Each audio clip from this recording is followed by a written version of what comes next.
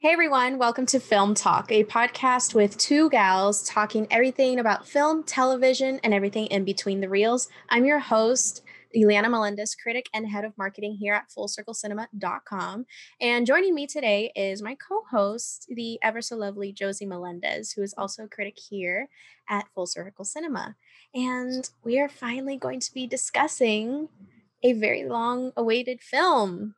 It's been a year in the making, us waiting for this sequel to Wonder Woman, and the newly released Wonder Woman 1984 came out on HBO Max and in theaters on Friday, Christmas Day, and it has caused quite a stir on film Twitter and just film in general. Social media has kind of been blowing up about the movie, and a lot of people have not really liked it for so many different reasons. And I don't know, we were talking about this earlier, and I feel like the discourse has been like so opposite each other because some people will hate it for this reason, and then other people will hate it for an entirely different reason. And we're going to talk about it. We're going to be discussing spoilers because since most people have already seen the movie at this point because it was released on a streaming service, HBO Max, which if you don't have, I do recommend. I think Josie can also recommend because it is actually I understand the price point. I was lucky enough that it's included since I've had DirecTV for so long. They were like, here, have HBO Max. So I was blessed in that aspect. If you can't afford it, highly recommend. They have a very good selection. Not that much original content right now, but everyone loves HBO products. So if you are a fan of HBO products, you're good. Yeah, and a lot of people are actually with AT&T. If you have an AT&T plan, there are certain AT&T plans that also include HBO Max, which is how I have it. But yeah, we're going to be discussing spoilers because a lot of people have been able to see the movie, and it's been kind of a long weekend sort of a deal. But you've been warned. If you haven't seen the movie and want to avoid spoilers, or you want to see if it's worth watching and don't mind slight spoilers, because we're not going to get into super mega spoiler territory until later on in the discussion. But yeah, if you want to listen to our initial thoughts, then keep on listening. It starts off pretty strong, I'm not going to lie. It does. To really set the scene, I would just like to get out of the way. And I don't mean this in any bitter sense at all, anyway, whatsoever. There are some movies that aren't made for you. This one was made for us. That's all I have to say on that. This one's for the girls. And I mean that in We're starting off the review strong. We're starting off strong. Just to set the scene for our thoughts on it, there are a lot of aspects that people hated that we loved. And for us, it was because it was meant for us. It reached out emotionally to us as women. So that's not in any way bitter sense. You have your opinion. You can think about it in any way, shape, or form. Obviously, we all have the freedom to do that. But yeah, don't be harsh on people that enjoyed it, especially us.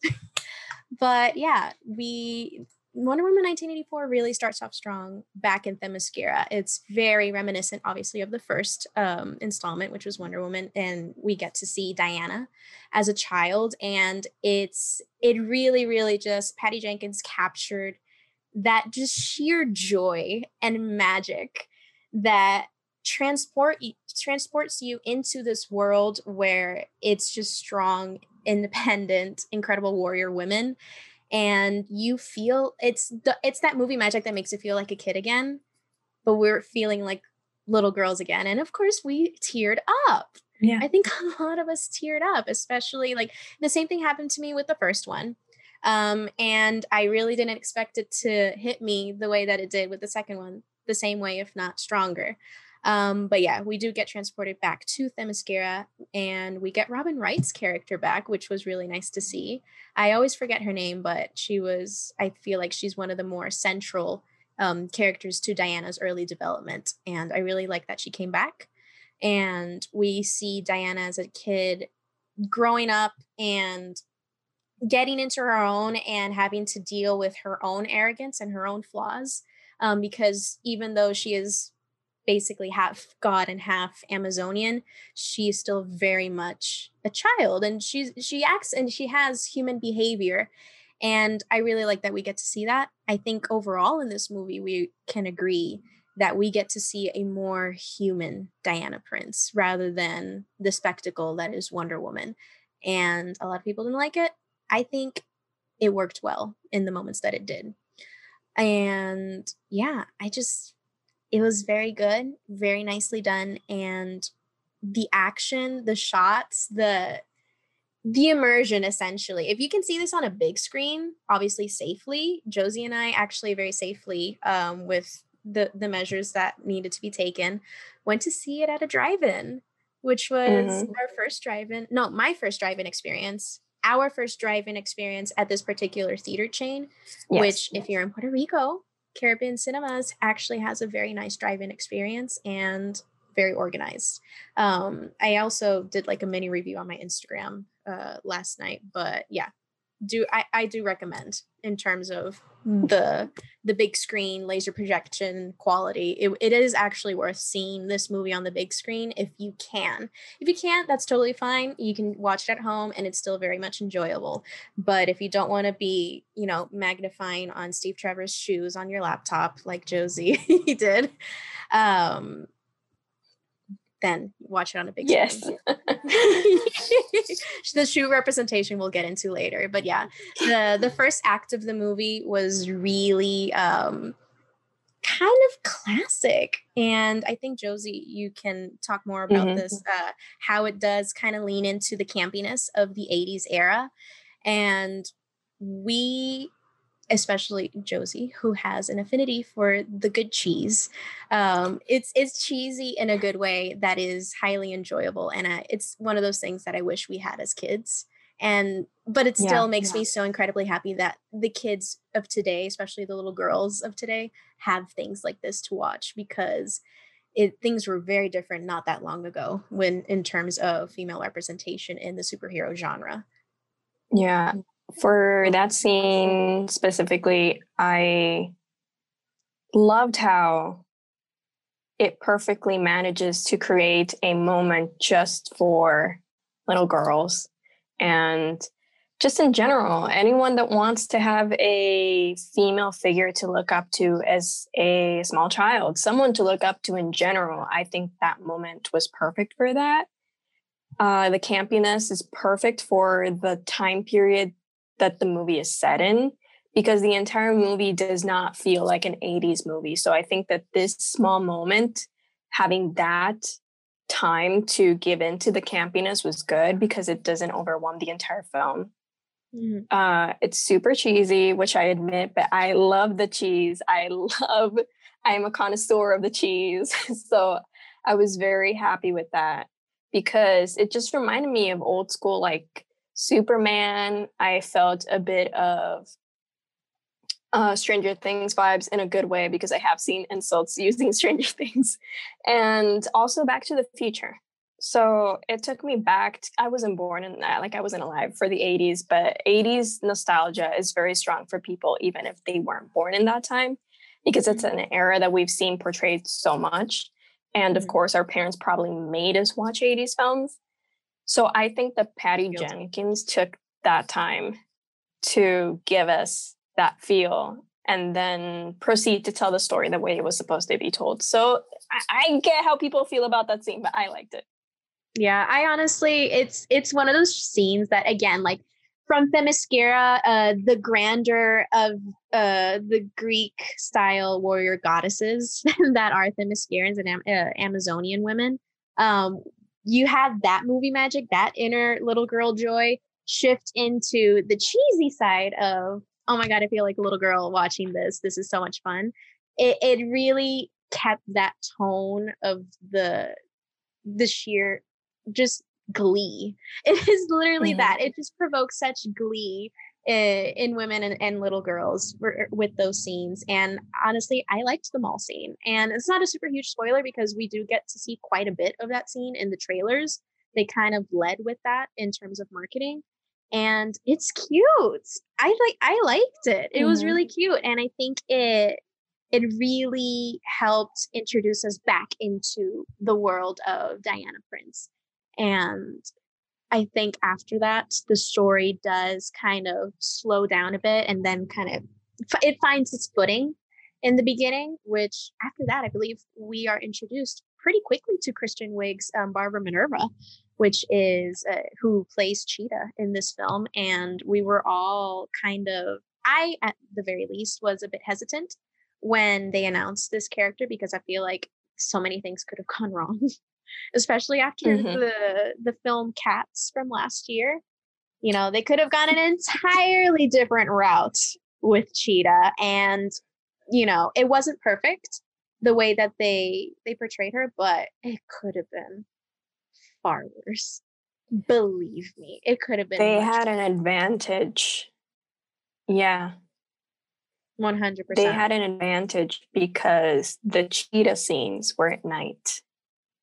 Oh yeah, that's So true. if you make it at night, it's a lot easier to avoid. Yeah, it's a lot Hmm. easier to avoid the cringe. Yeah, it definitely. I didn't feel any cringe during that. We're kind of getting ahead of ourselves a little bit here, but like when Yeah. Barbara Minerva does become Cheetah, I didn't feel that heavy cringe that one tends to feel with Mm-hmm. DC villains. And I say that with no regret whatsoever. Say what you will, you know, everyone has their favorites, but I think that this one was handled pretty well in that particular aspect. But yeah, we're coming back a little bit to Barbara Minerva. Her introduction does feel like an SNL skit, and I don't. We were talking about this last night, and I don't know. I'm not sure if it felt that way because it's Kristen Wiig, or because of the way it was written, or basically both. What I do know is that Kristen Wiig very much impressed me. Yeah. She had so much fun with that character, and you can tell that she really amped up the awkward kind of high school girl kind of character that she introduced herself with. And I think we can all agree that as soon as she meets Diana Prince, she simps on sight, which I can't blame her. None of us can blame her, obviously. But it does lead into what I think was a missed opportunity. And that kind of like eventually kind of leans into the things that we didn't like, or I didn't like particularly. Um, there was quite like, after seeing the movie and having it sit with me for a few days and watching it a second time, there was queer baiting for sure with Barbara Minerva and Diana Prince. Like, their meeting was that 80s like cool girl Wonder Woman and kind of nerdy, PhD zoologist, whatever other title she had, meeting. Immediately, nerdy girl asks her out to lunch within 30-60 seconds of meeting her. And, Diana kind of brushes her off a little bit because she doesn't really socialize, which is normal because a lot of people don't talk about this. If Diana becomes friends with someone, she's going to outlive them. That's kind of depressing. Nobody really It talks is. about it. And people are like, oh, but, Diana has everything. She has seen so many people die. Y'all, Yeah. she's kind of low-key immortal. That's why she doesn't really get close to anyone, but that's, a whole other story. But definitely the introduction with Barbara, and how it does feel like they kind of leaned into, she seems like a high school nerd, even though this is a woman with a PhD. But it lived up to the cheese and the campiness of it. I think it was good. Where it kind of loses its footing and it just it doesn't know where it wants to land is more so in the second act for the majority of the characters. Actually, it's this movie's pretty long. I don't know if y'all have seen, but it's 2 hours and 30 minutes. That was 20 to 30 minutes too long. And I love Wonder Woman, and we love Wonder Woman movies, but it really did not need the runtime that it did. I think that's an honest, fair constructive criticism about it. It didn't need to be as long as it did.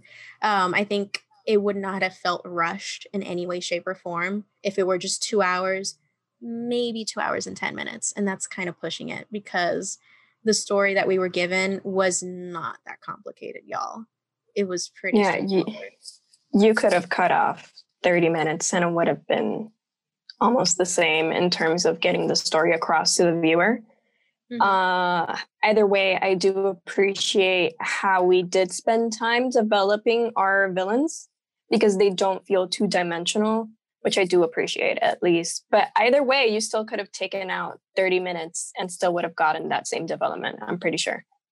Oh, yeah, 100%.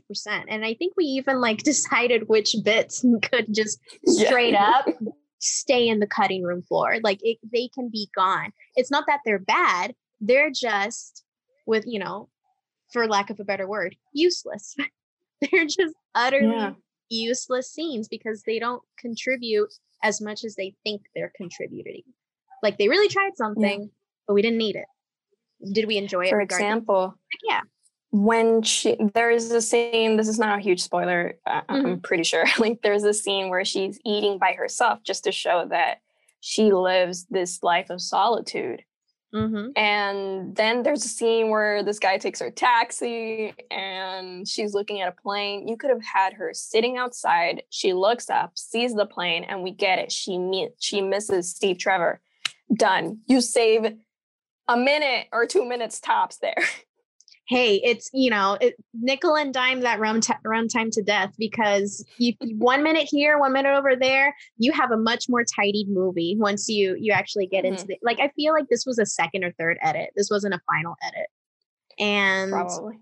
Yeah, I feel like if you had just sat down with it just one more time, you could have cut down on these little details because, okay, she is in her little own fortress of solitude.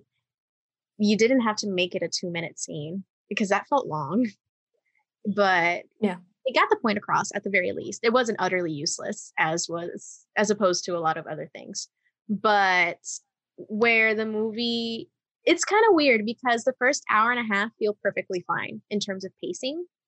There's very little. I did not feel the pacing. Cut. There's very little that you watch.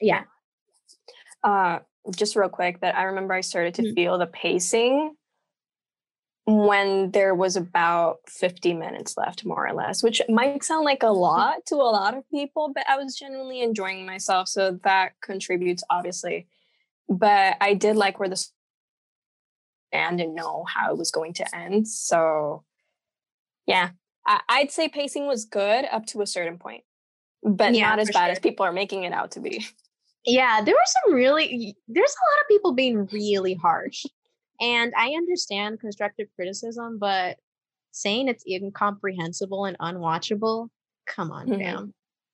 That's a bit also, much. Okay, this might be getting ahead of ourselves, but it perfectly goes with what we're talking about. Do you think that is due to the fact that it was released in streaming and not in theaters? Do you think that affects the way people are watching it? You think that people are a little bit more critical with media that they consume more comfortably? Because they feel more comfortable to criticize it? Perhaps. Because I know that when we saw it, one of the biggest things that I was like geeking out about was I'm a weeb for sound design. So I'm a weeb for sound design. You heard it here first, ladies and gentlemen.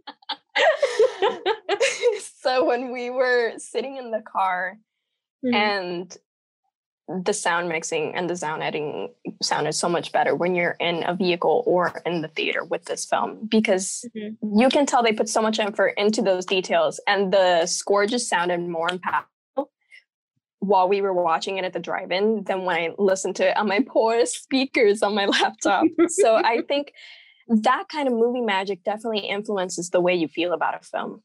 100%. Yeah. So when you put it that way, I agree, because I do remember we started talking about the score way more when we were at the drive-in. I didn't even notice the score all that much, aside from like those big moments. that obviously the incredible composer Hans Zimmer developed.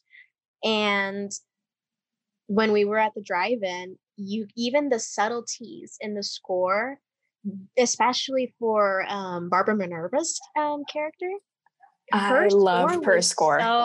Her score is so central to her character in a sense. And it was so cool how it kept building up. It was, those kind of stereotypical, oh, this is my villain origin story. I will go down fighting for this villain origin story. It gave me a little bit, like in some moments, and I think it's just because Cheetah, but it gave me a little Michelle Pfeiffer Catwoman in some moments, but in a good way. And I really liked that. I think they could have played it up more. They could have made it a little bit more, she's bad, she's evil. But then again, I think we also agreed that this is also meant for children. Children are also watching this.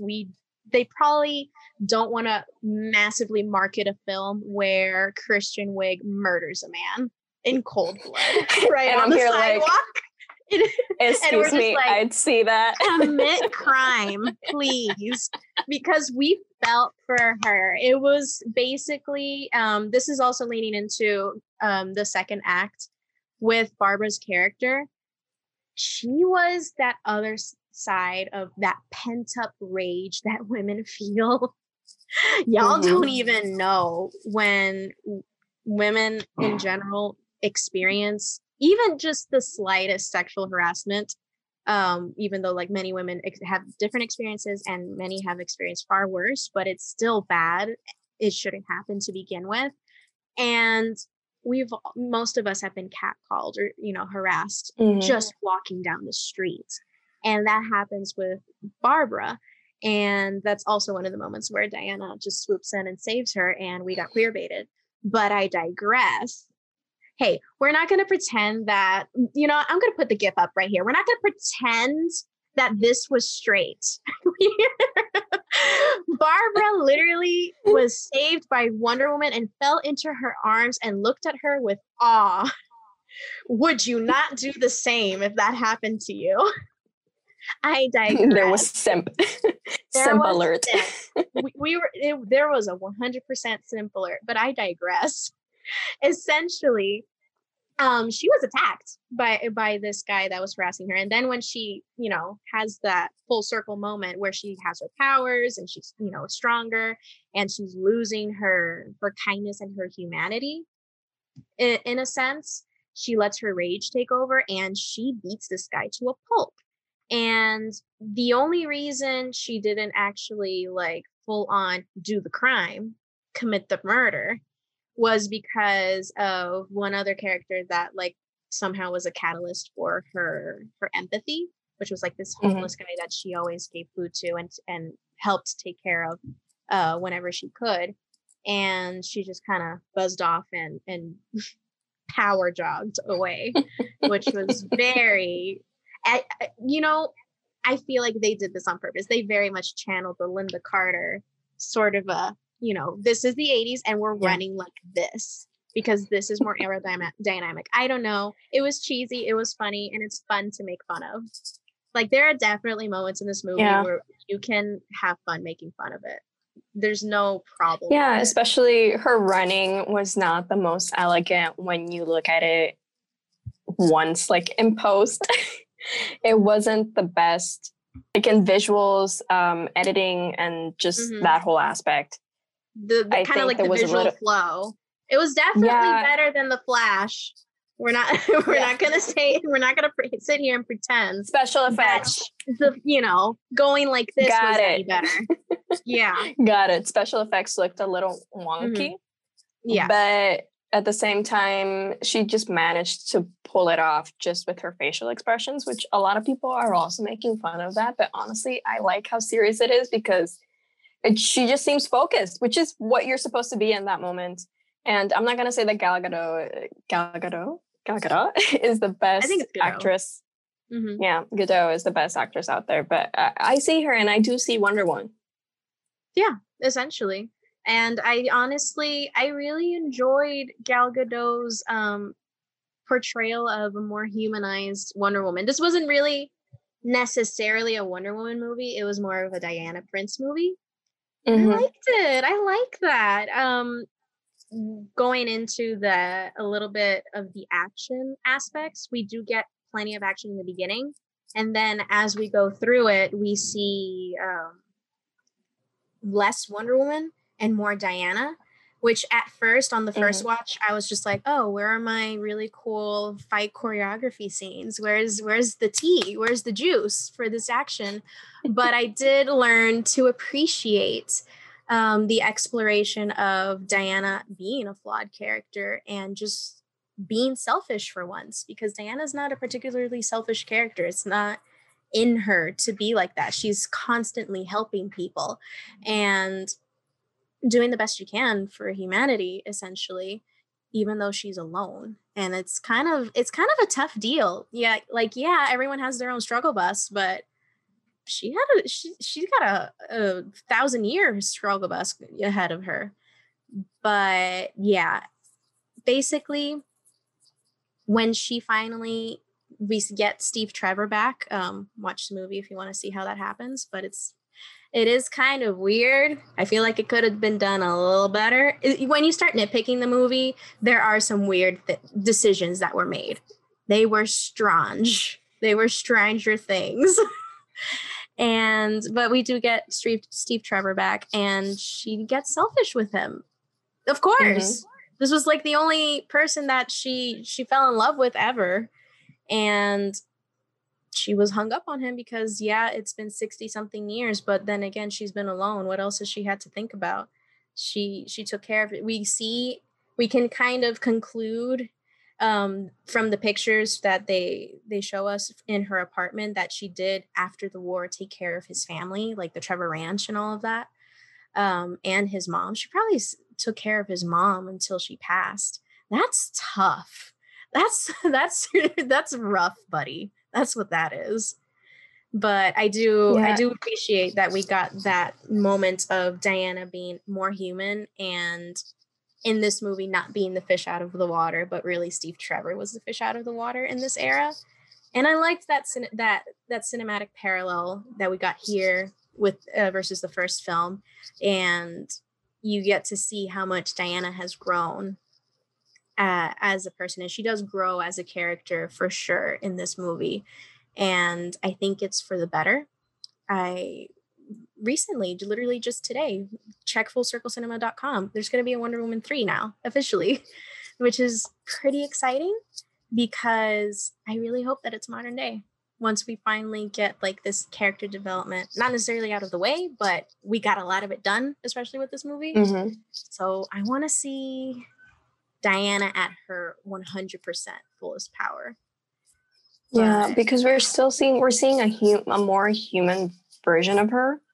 Because, as you said, it's more a Diana story than a Wonder Woman story, and I think that's what bothers a couple of people, and not everybody, but I'm pretty sure that some people don't like seeing Wonder Woman be so weak. But the problem is that it's a weakness of her own making. It's something that she wanted. It's her selfishness. Which then that is the whole point of the story, that some wishes and some things carry a weight and they take even more of a weight from you. So I did like that aspect, especially we're seeing her grow as a person, because we've also seen these films where she's in present day with Justice League and all that, but we still need to understand how we get from here to here. And this was the middle. This was seeing more of how because the first movie is her joining our world. The second movie is seeing how she mends with our world and how she mingles, because also she has to keep her identity a secret, as we see in the mall scene when she breaks all the security cameras, because she's a woman that can't die. She's immortal. So there are so many factors that we have to take into consideration when watching this film, because it's pure character development. Yeah, it's not, I think it's very fun as a standalone film, but it is definitely meant to be that middle ground between the stories. Like, you know, that there is a conclusion to her story for now coming. This wasn't it just yet. This was honestly the promise of something big. And it left me excited. It left me feeling very hopeful. The message of the movie, I think, is really nice. There are some moments where it's a little bit it's quite on the nose with its like metaphors and such. I personally don't see that as a super huge like negative for me. Like, it doesn't ruin the movie, honestly. I didn't notice them until you pointed them out. Yeah, I'm sorry. So no, the thing is that Uh-huh. I don't think they were too on the nose. And if you feel that they're too on the nose, I mean, it's not something to get angry at, because I just think that at this moment, if you're going to make a political statement, be as blunt as possible, because again, the central point of this story was about the truth. And right now, in today's day and age, we have lost the acknowledgement of what exactly is the truth and what is real versus what is fake. So I think that for that to be the central focus of this film was also very important. And putting it in another time period was smart. Yeah. Yeah, if they had done it present day with that message, then I would have been like, this was a parody. Yeah. This is extremely like awkward and on the nose. I like how I do agree with, now that I see it, I can give it a better appreciation for the central story, which was the truth with I really liked her explanation of how the golden lasso works, like the lasso of truth. Mm-hmm. The truth powers it, not Wonder Woman, not Diana, not anyone else. And I think that's cool because it does have that kind of central message of these important kind of virtues, one could say, are powerful, even though we kind of take them at face value. But once you acknowledge them, things like love and truth and hope, etc., they are very powerful elements to our way of living and just life in general. And, you know, not to get too philosophical here, but that being the central message of the movie in a different era really tells you how timeless this point is, how timeless the importance of this virtue is in essence. And I think that's I can believe Patty Jenkins and Gal Gadot like wanting to deliver that through this story. And what they intended, I think they accomplished. This movie accomplished, in general, overall, what it set out to do, which was to emit wonder and joy and glee and give a very, not, I don't want to make it cheesy, but it's like, it's wholesome. Mm-hmm. It's a wholesome message.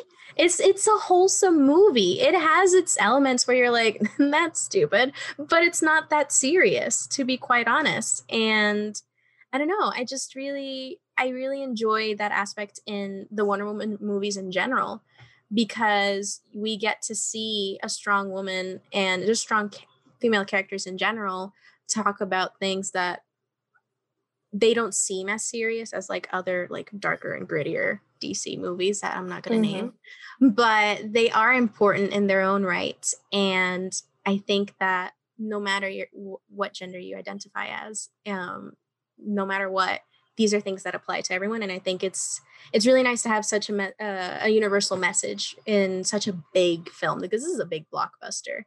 And especially now that it's on streaming, it's a lot more accessible to people in terms of distribution.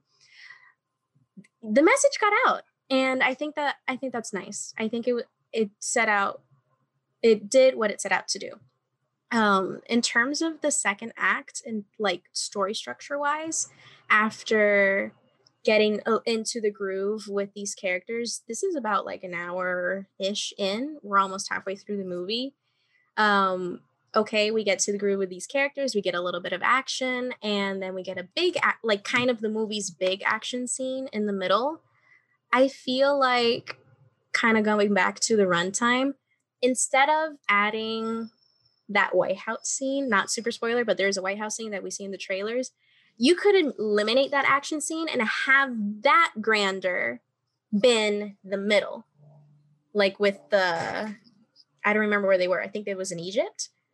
That scene could have been a little bit longer, a little bit more elaborate, and more ba boom with the action and saved up on time. And I think it would have been quality over quantity. I do not know if you agree. Do tell. So I definitely think we could have done with less action scenes. The problem is that people come to Wonder Woman for the action and people come to DCEU films for the action. So I feel that some scenes, and maybe even the White House scene, were added specifically for spectacle, not for story structure. Oh, 100%. 100%. Like, you can tell we could have added that in post. They really felt like they were in there just to fill out the contract. Quite honestly. They were fun, but like I said earlier, they were useless. It's just one of those useless scenes. Yeah, so then I asked myself, are people here for the actions or are they here for the story? But then there are people saying there wasn't enough action, but then there are people saying there wasn't enough story. And the problem is that if you want story, have less action. We could have done without the White House scene. We could have had more story, which adding all those action scenes rushed the film after like the mid-second act. From that point on, everything felt a little rushed. It felt like we were trying to fit in a lot of things at the same time, and definitely feels like a scenario where this film was too many cooks in the same kitchen. 100%. And you can tell that because it's not just Patty Jenkins behind this, is a whole team of people and writers and producers, etc. You can tell they were trying to please way too many people at the same time. And you really, really, truly cannot do that with movies. You cannot please everyone. And yes, there are certain films that are kind of universally loved, like Star Wars, because, you know, it has a little bit of everything, but it's a nice mix. Everything's pretty well balanced, but it's very hard to achieve that. And I think that's also why Star Wars has had such incredible success. Because they strike that balance. But with this movie, you can tell, especially like you were mentioning, the mid second act onwards, like a lot of people are like, oh, the third act is, you know, the problem. No, we can start a little bit before that, is where things literally start to feel like they're tumbling and they're kind of scrambling to get to the point. The point is made, but they didn't get there very gracefully, very cheetah-like, one could say. Which I think we should mention. Pedro Pascal's Max Lord. Let's get into him. Yeah, let's get into that. We've been saving this cookie, this sweet treat of discourse the entire episode, I'm sure. Because if we started off with that, we would just talk about Pedro Pascal for the whole episode. Yes. Would you like to lead on this? Because he's such an integral part to the finale. So Pedro Pascal, from the beginning, we see him. He's very charismatic. I think I'm going to say it with my whole chest. He is the best villain of the DCEU. Not even a hot take. That's just truth. That's the truth. That's what powers the truth. So he gave such a good performance. And from the beginning to the end, we see how his character is what we're fighting against. We're fighting against the TV personalities and all those people that are trying to sell you something like magic in a bottle, when oftentimes it's with the promise that it'll solve your life when it won't. Everything has a consequence. So I loved how his character perfectly was a foil to what Diana Prince wanted to be. And then the whole aspect again of her renouncing her wish and her selflessness, being able to mirror what Max Lord needed to do.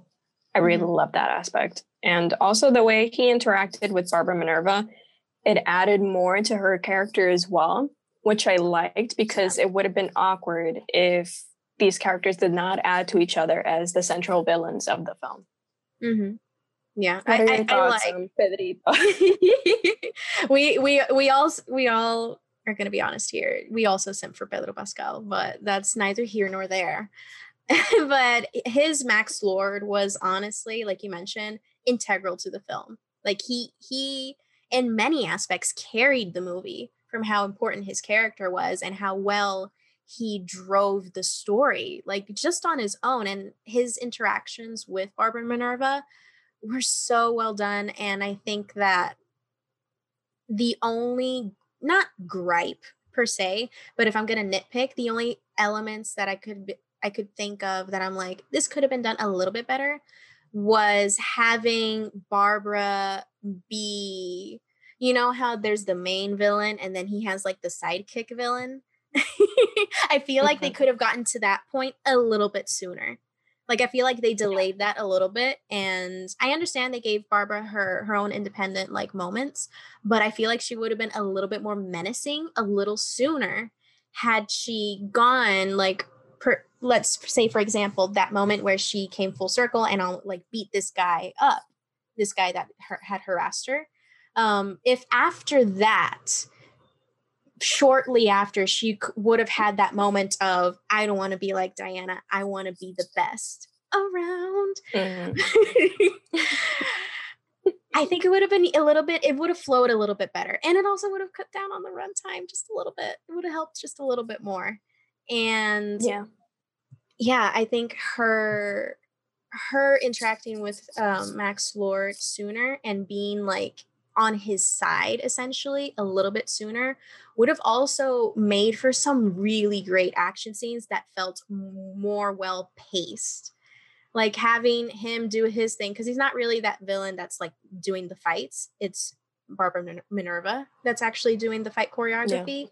Having what they tried to accomplish in the White House scene, which was her defending Max Lord, having that a little bit sooner, I think would have helped in terms of pacing tremendously. And not only that, but also the whole character development and interaction.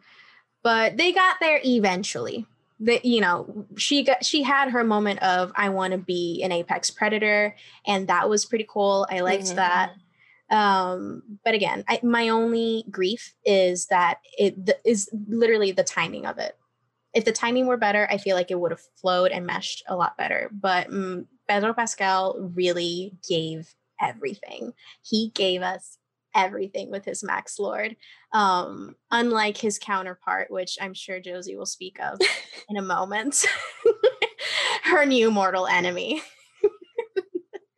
No, I feel so bad. Okay, so you guys are in.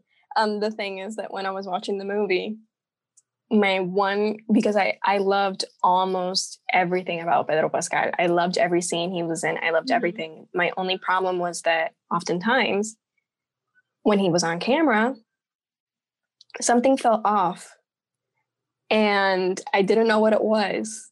And eventually I found out what it was. And I say this with so much kindness in my heart. I don't mean anything of it. I just think that the child actor that was opposite him wasn't up to the level that Pedro was doing. It's Pedro's fault. It's all his fault because he was giving the performance. She's flipping the script. She was like, "This is not a good child actor." I didn't notice it until you pointed it out, but he really gave us nothing. He just sat there. The kid was adorable, but he gave us nothing.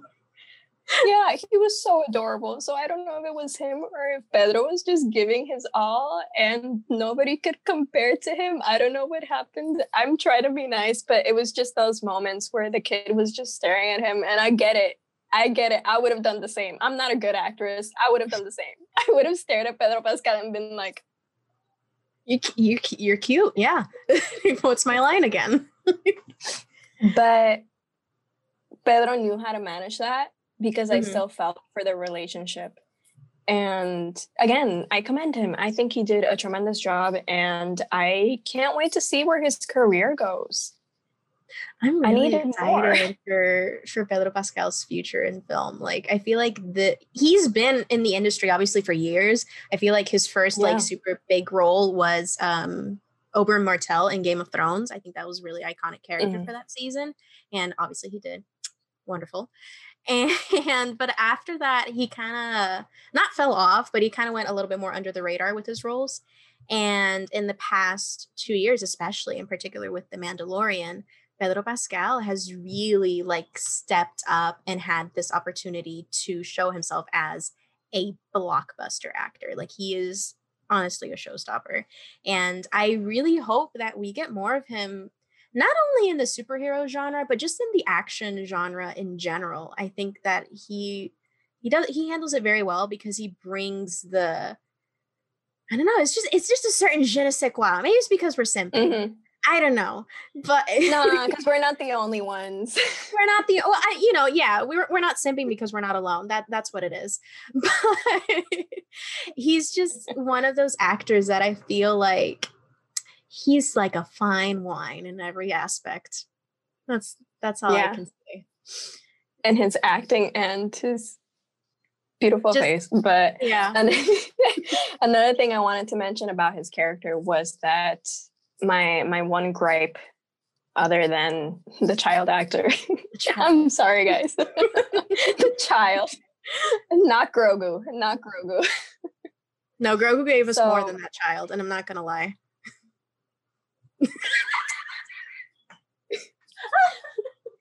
But his motivation, I think it was established from the beginning. He was a man that was humiliated in front of his son. You called him a loser in front of his son. That was enough character motivation. It felt awkward when we got those flashbacks of him growing up as a person. Even though I liked when he set up his little office, I was like, you go, Max Lord, even though you're practically destroying civilization as it is, you go. But it felt awkward. It felt like it was forced just to add a diverse perspective on his character, because we're clearly making Max Lord Latino at that moment, which it was pretty obvious from the beginning because you let Pedro Pascal be Pedro Pascal. So I don't understand why are we parading culture, because there was a clear motivation from the beginning. That tamale was way too staged. Like, I'm pretty sure, was that a tamal en Guaraches? I'm 99% sure. I'm not going to go back and slow it down frame by frame, but I saw what I saw, and it was not a Pop-Tart. Yeah. So, as Latinas, I think we can confidently say that it felt forced. And again, Pedro Pascal, trust him as an actor. He was already giving you everything, and I believed him 100%, not only as an actor, but as Max Lord. So that scene, I'm going to keep saying it, you could have cut it and saved yourself about 3.30 minutes. Honestly, and not only that, we already, in the beginning, when he was getting called a loser, the guy that called him a loser called him by his full name, and his full name was Maxwell Lorenzano, but he shortened it to Lord. So we already know that he's Latino. So we have established that. We don't have to pull out the diversity card with, the Instagram filtered flashback scenes. I don't, to this day, I feel like every time I see flashbacks in a movie, I hate them more and more. We do not, if you're telling your story right, you do not need these cheesy, corny ass flashbacks telling us what we already know. I feel like it was, again, one of those little useless bits that could have been cut. It gave us nothing. It really did. And I'm not going to be sorry about that. But yeah, it wasn't necessary. But aside from, because we already got his motivation as a single father. Exactly. He's a single father. He is trying his best to, become great, achieve greatness, be a millionaire, whatever. Is he a scam artist? Yes, we have established that. That's been established very quickly. The movie starts off with him doing his whole TV bit of the oil and all of that. We get that. That was very quickly established, very easy. Moving on. I feel like they kind of tried to squeeze as much of that stereotype as they wanted to, as they could have, and it wasn't really necessary. That's also like one of the little nitpicky bits that I can think of for this movie and for Pedro Pascal's character overall. But aside from that, I feel like his character was the strongest. It was definitely the one with the least problems and issues. Any issues surrounding him, just blame it on the child. And yeah, sorry. just blame it on the child and the writing in general, the pacing, etc. We're gonna sound like a broken record.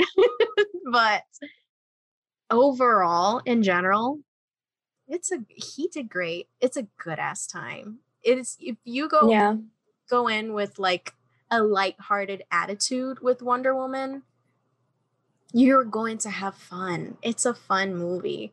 And if you take it too seriously, which it really doesn't take itself that seriously in a lot of moments, and you go with the flow, it's very enjoyable. And I'm not gonna, I'm not going to apologize for liking it and enjoying it.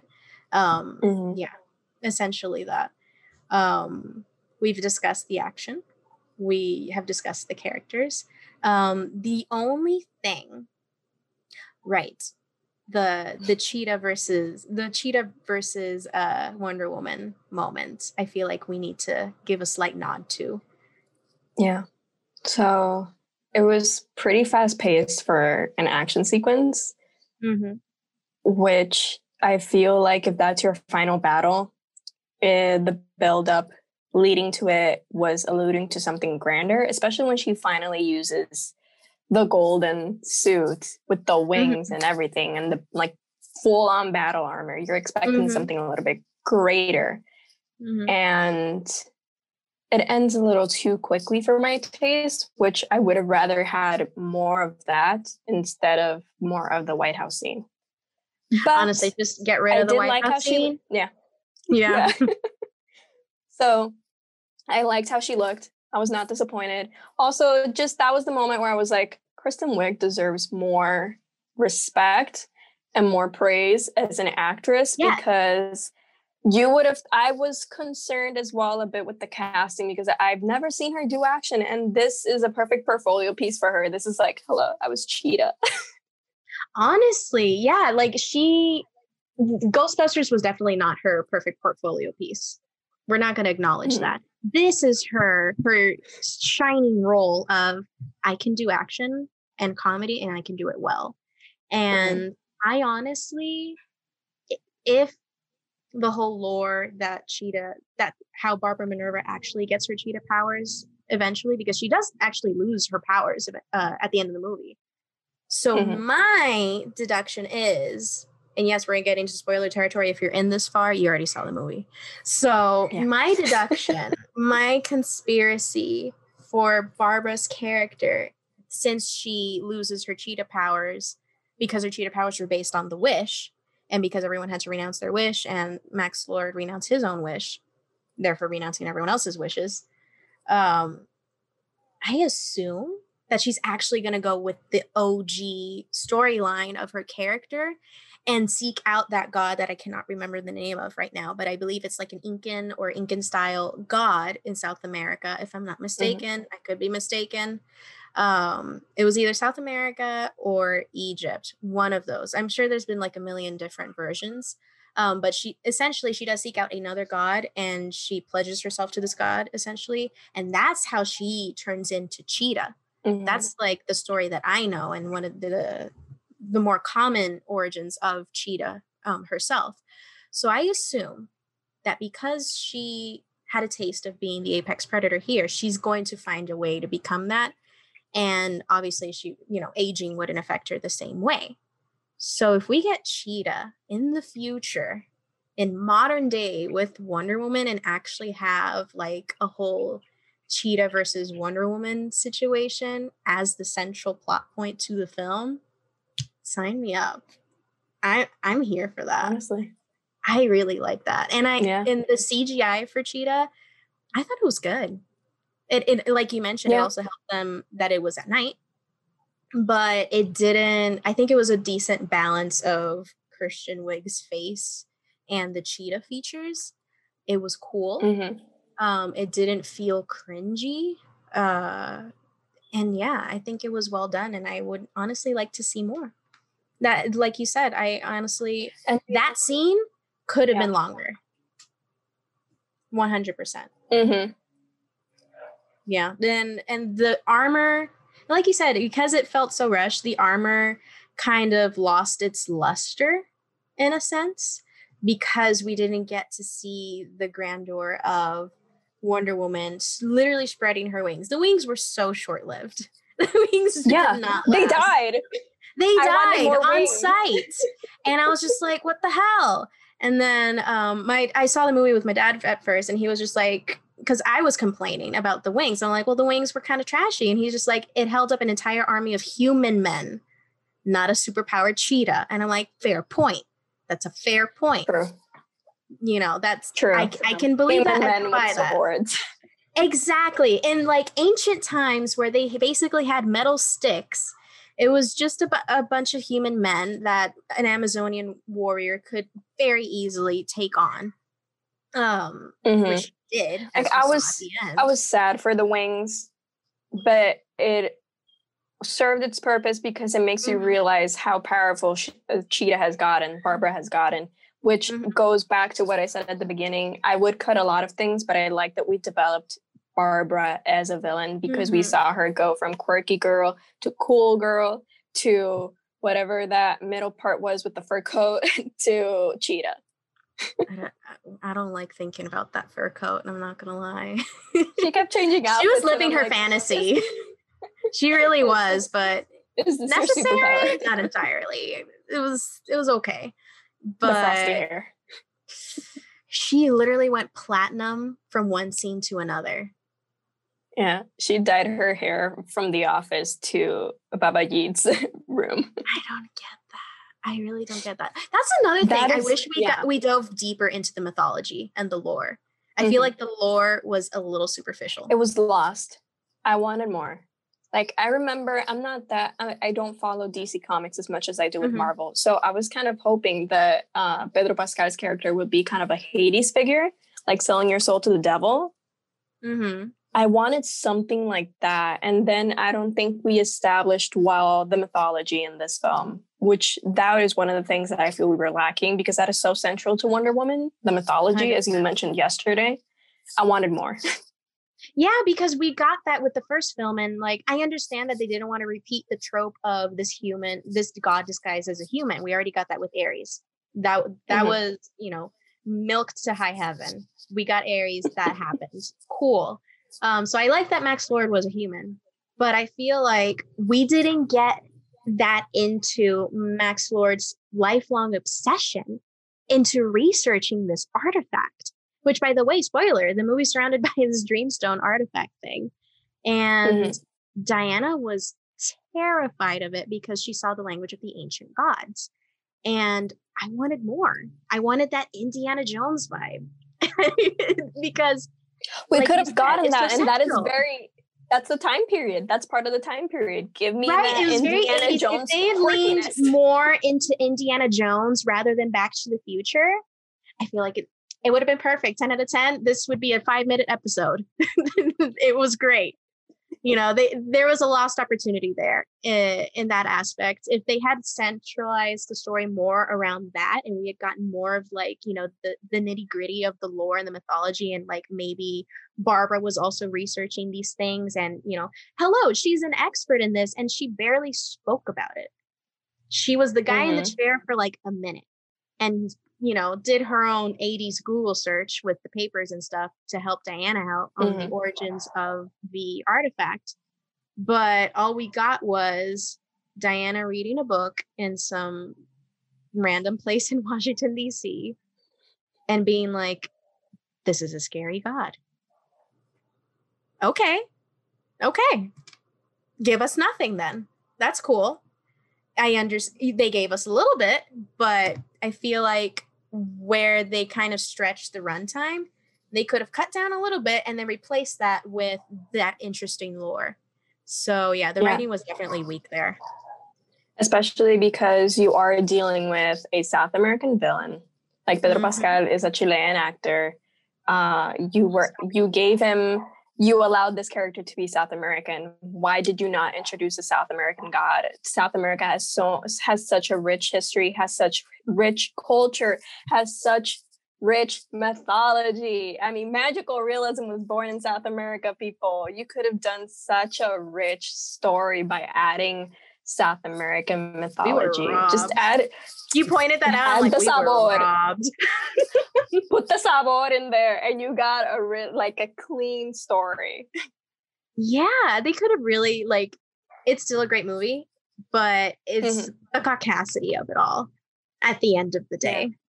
Yeah, that's it. That's that's essentially it. Because like you mentioned, it's just we wanted more of those elements that are central to Wonder Woman. And then yes, this was more of a Diana movie rather than Wonder Woman, which is fine.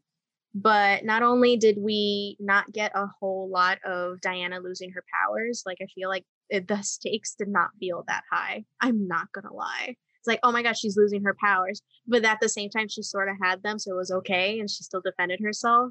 Like the stakes did not feel as high as they should have been. Like if she straight up lost her powers after making her wish, this would have been a very interesting movie. Because if she had to renounce her wish a lot sooner and then dive into the whole, I have to say goodbye to Steve Trevor and that whole, you know, grieving over him again as she's trying to save the world again, I think it would have been a lot more engaging in that aspect. It's still super fun, still very wholesome, doesn't take itself very seriously, definitely lighthearted in a lot of moments and serious when it does need to be. But yeah, there were a lot of opportunities that were lost because they were trying to please a lot of different types of people when they really didn't need to, in my perspective. Obviously, from, you know, an executive's perspective, they're like, we want to sell this as easily as possible, and because it is a mass market film. But at the same time, what's the point of a mass market film with when the masses are just like not really liking it for so many, it's like all over the place. The negative opinions about it are so all over the place, just like the movie. And the movie can feel a lot all over the place once you start to analyze it. This is just so common with female-led blockbuster superhero films. Oh yeah. So either way, I got it. It's Patty Jenkins is gonna write the third movie. They're gonna have a third movie. So either way, it's a win. What can I say? Yeah. I don't think there's anything else I can say about this film other than we clearly liked it. It's fun. It delivers on so many fronts, and it does have iconic moments that I'm pretty sure will be referenced in the future in cinema history in general, especially superhero lore and superhero films. But she learns to fly. Yeah. She learns to fly. That is, I can't believe I just remembered that. Like, that is so sweet. That was wholesome. She literally learned to fly. Because of Steve. Because of Steve. That's character development. I like that. I like that a lot. So with that closing scene, it definitely, you can wrap your head around the movie a million different ways and complain about it a million different ways. But at the end of the day, it definitely closed with hope and like very much leaving you with that sense of, okay, here's the, you know, here I'm ready for the next adventure for Wonder Woman / Diana. Yeah.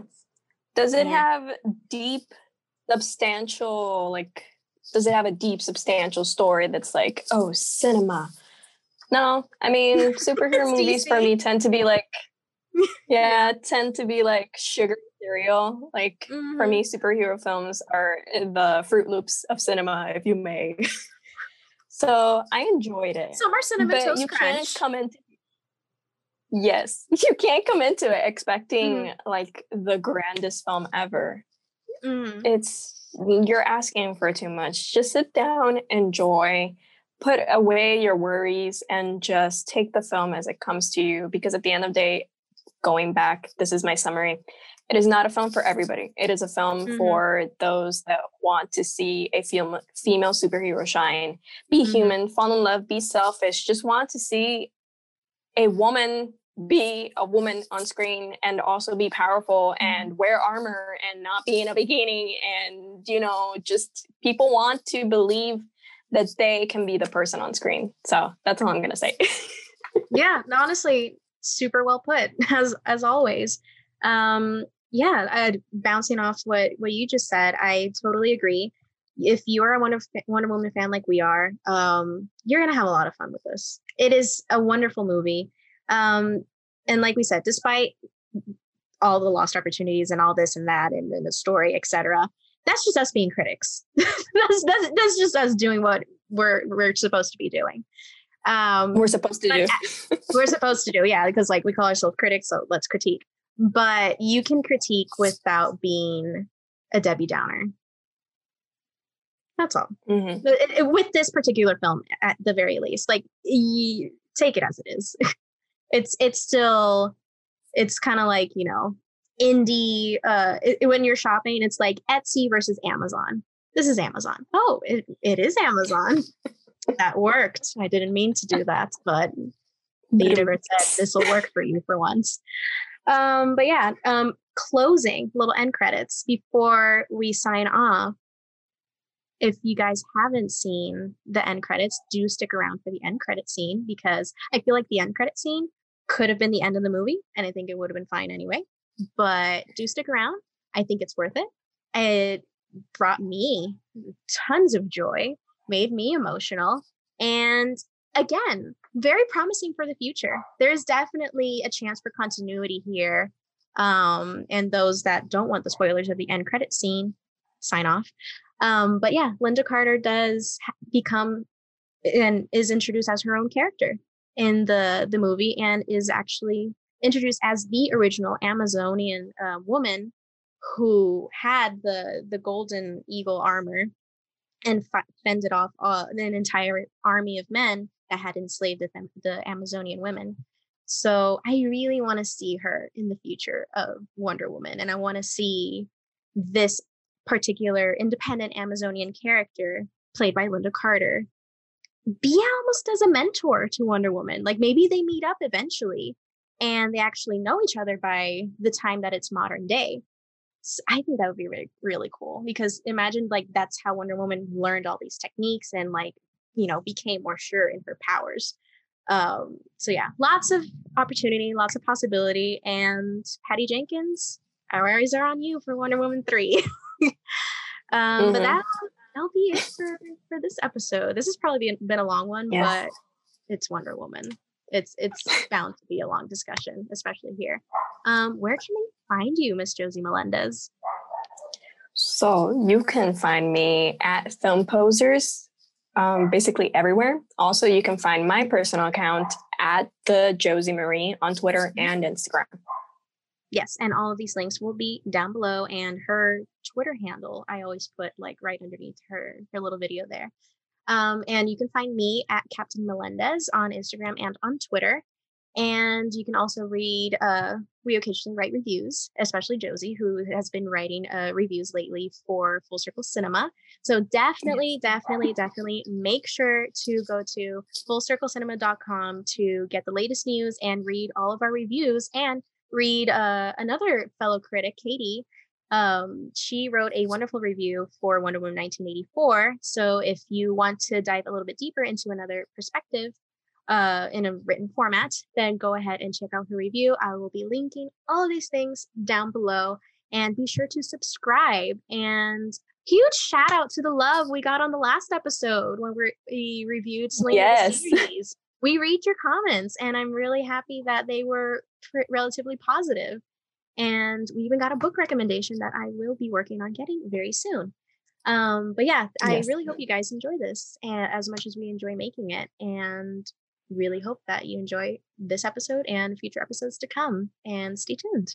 Be sure to stay subscribed to Full Circle Cinema here on Full Circle Cinema Network. And that's all. Bye. Bye.